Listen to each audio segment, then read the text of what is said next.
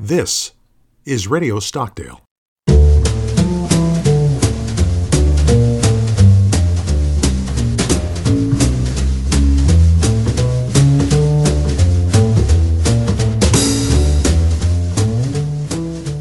Welcome to Radio Stockdale. I'm your host, Michael Sears, at the Stockdale Center for Ethical Leadership. I'm in conversation with Commander Leviticus Lewis, United States Navy, retired. Commander Lewis served for 20 years as a surface warfare officer in a variety of assignments, including command. He spent the next 20 years working the federal government. His latest assignment is FEMA detailee assigned to the NASA Planetary Defense Coordination Office as a Planetary Defense Program Officer. Leviticus, welcome to Radio Stockdale. Thank you, Michael. Thank you for inviting me. This is going to be a very interesting conversation, especially with what you did last month. We'll get to that in a second. Let me ask you this. What is meant by planetary defense? Okay, good question. Planetary defense is a term used to encompass all the capabilities that we need to detect and warn a possible asteroid or comet impact with the Earth and then either prevent them or mitigate their possible effects. Now, that's a good definition, but tell me why NASA even has a Planetary Defense Coordination Office. So the office was actually officially established in 2016, but there's been legislation from Congress and a report by the National Inspector General where part of their portfolio before was tracking all near-Earth objects and figuring out where they are in their orbits and stuff. And basically, based on what's happening with this could be a real big emergency, Congress wanted to make sure that the protocols were established for warning and emergency response for this. And NASA, of course, took the lead from this. And after some internal reviews, it was decided to formally establish a Planetary Defense Coordination Office. So what do you mean by a near-Earth object?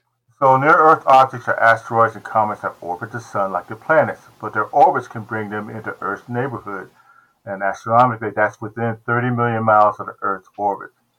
NEOs are of great interest to the science community because it's basically applied planetary science. And we want to get, when these objects get within 5 million miles of the Earth's orbit, asteroids of a particular size, 30 to 50 meters, can cause real damage on Earth. So last month, Leviticus, you were in California at Vandenberg Space Force Base. Tell me what happened. So at Vandenberg, it was great. On November 23rd, we launched the DART, the Double Asteroid Redirection Test, on board a Falcon 9. And that's our first planetary defense mission where we're going to be examining one of the techniques that could be used to mitigate potential hazard from a near-Earth object, and we're going to impact a spacecraft into a binary asteroid system. So we're taking this out of science fiction into reality and actually spending money, time, and intellect on it. Tell me what we're doing here with the asteroids involved. So basically, we're going to launch a spacecraft. It's about the size of a very small car, and we're going to launch it toward an asteroid called Didymos, which is a binary system. It has a small moon called Dimorphos orbiting it. This asteroid is considered a near-Earth object, but it's in a very well-defined object and is no threat to the Earth whatsoever. But the reason it's a good opportunity is that this small moon, Didymos, is orbiting this object, which is going to pass close to the Earth so that we could do ground observations of it as it passes by the Earth. So the idea is to impact the DART spacecraft at approximately 15,000 miles per hour and affect the orbit of Dimorphos. So we only want to change it by that impact to cause a change of velocity, maybe less than 10 seconds, but that'll be enough to change the orbit. So what we want to do is measure that change, and then that will prove out one of the mitigation methods, the kinetic impactor method, as a viable way of mitigating the threat from a near-Earth object. So we've seen the Hollywood blockbusters Armageddon and Deep Impact, which imagine flights carrying nuclear bombs to destroy those targets. How is DART different? Well, DART is a very, very small spacecraft. It has no explosives on it. If you guys remember your physics, it's kinetic energy, right? Something going very fast is going to impact a lot of force. And the object is not to destroy the moon, because if you think of it, that would defeat the purpose of what we're trying to do, because instead of having now one target, if you destroy, you might have many targets. So that's not the objective, and it's small on purpose. So the idea is to see if this kinetic impactor idea, which is theory, works in practicality. Let me ask the elephant in the room question. Is there any possibility that this experiment will direct either of those asteroids into Earth orbit and into the Earth? No, that question has been asked when this was first proposed. It's the reason it's picked is because of the distance it is away, and because it is a binary system, and we're not affecting the main object. The main object, of course, is Didymos. We're only impacting the small moon that's orbiting it, and it's not enough force to make it crash into, impact the main object or anything like that. That is something that has been very, very carefully considered before this particular asteroid was chosen. When will we know whether or not this experiment actually worked? So DART's on its way. We're doing the commissioning process for it right now. The spacecraft is healthy and on its way.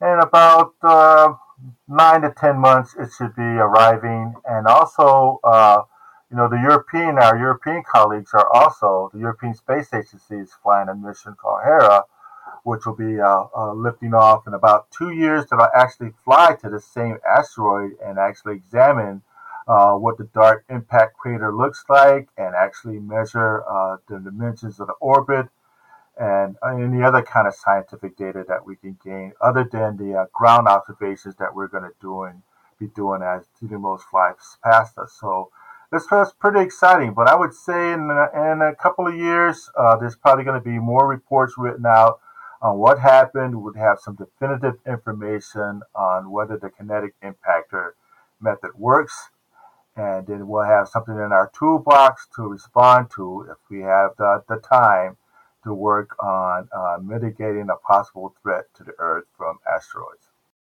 So let's get into the ethics of this work, which is really the sum total of these podcasts, and I'll just call them nuclear bombs in space. For instance, do we allow countries to stockpile nuclear weapons in space for this or any other reasons we're aware of? Yeah, Michael, I don't know. I would choose not to describe this important work in an ethical context. The method that we've been tasked to investigate is to protect all of the Earth from the hazard of an asteroid or comet impact. There are other experts who are more qualified to talk on the topics of weapons in space. And again, like I said before, we really don't want to blow it up. That would create a larger debris field, and that's not NASA's focus or the focus of this mission. So we're talking about some pretty interesting things here where, one state actor, maybe a group of state actors, actually make the determination to deflect an object in space. Is there an international agency that is actually looking at the ethics of moving that? Let's say, that object is deflected someplace else. That might be on the planet Earth also. That could be problems. Who's in charge of that? So I'm not going to say, Michael, as far as the ethical decision, but I will say that this is an international effort. The Planetary Defense Coordination Office also coordinates with space agencies of other nations as a member of a multinational groups. There are two of them, the International Asteroid Warning Network and the Space Missions Planning Advisory Group. These are under the endorsement of the United Nations Committee on the Peaceful Uses of Outer Space. So there's not just one person or one nation that's going to be in charge of everything regarding planetary defense. I know that you have been looking to the skies for quite some time. You're a former Navy officer, having commanded a ship in the U.S. Navy. How did your experience in a Navy uniform tie into the work you're doing with NASA today, especially with planetary defense? Wow, that's an interesting question. I got to think about that. But I thank you for the opportunity to reflect on this after all of this time. So 20 years in the Navy as a surface officer, mostly operations, but I think I tend to think of myself somewhat as an action junkie. I like being in the know and being part of the solution. So overall, I think the Navy prepared me to be ready for anything and not be afraid of doing new things. When I was a detailer, everybody knows what those are. I used to ask him, what did he have different or an assignment that was different or out of the box. So, I ended up serving in a fleet training unit, went to the War College, did a tour as one of the first PCS Navy officers assigned to UN headquarters in the peacekeeping department. At the retirement, I was a defense contractor, was in the Pentagon on 9/11, ended up being in TSA and FEMA, even had a tour with the FBI National Joint Terrorism Task Force. So, I've always been interested in space and science stuff. So in my career at FEMA, I had an opportunity to work on planetary defense issues officially as part of my duties since 2010. So not a stranger to it, but like you said, my Navy experience taught me not to be afraid of challenges and be prepared for anything. Learn all you can, but have fun too.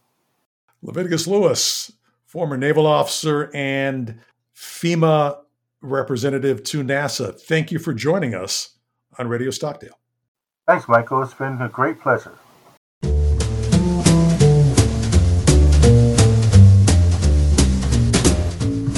You've been listening to Radio Stockdale, a series of podcasts produced by the Stockdale Center for Ethical Leadership at the United States Naval Academy.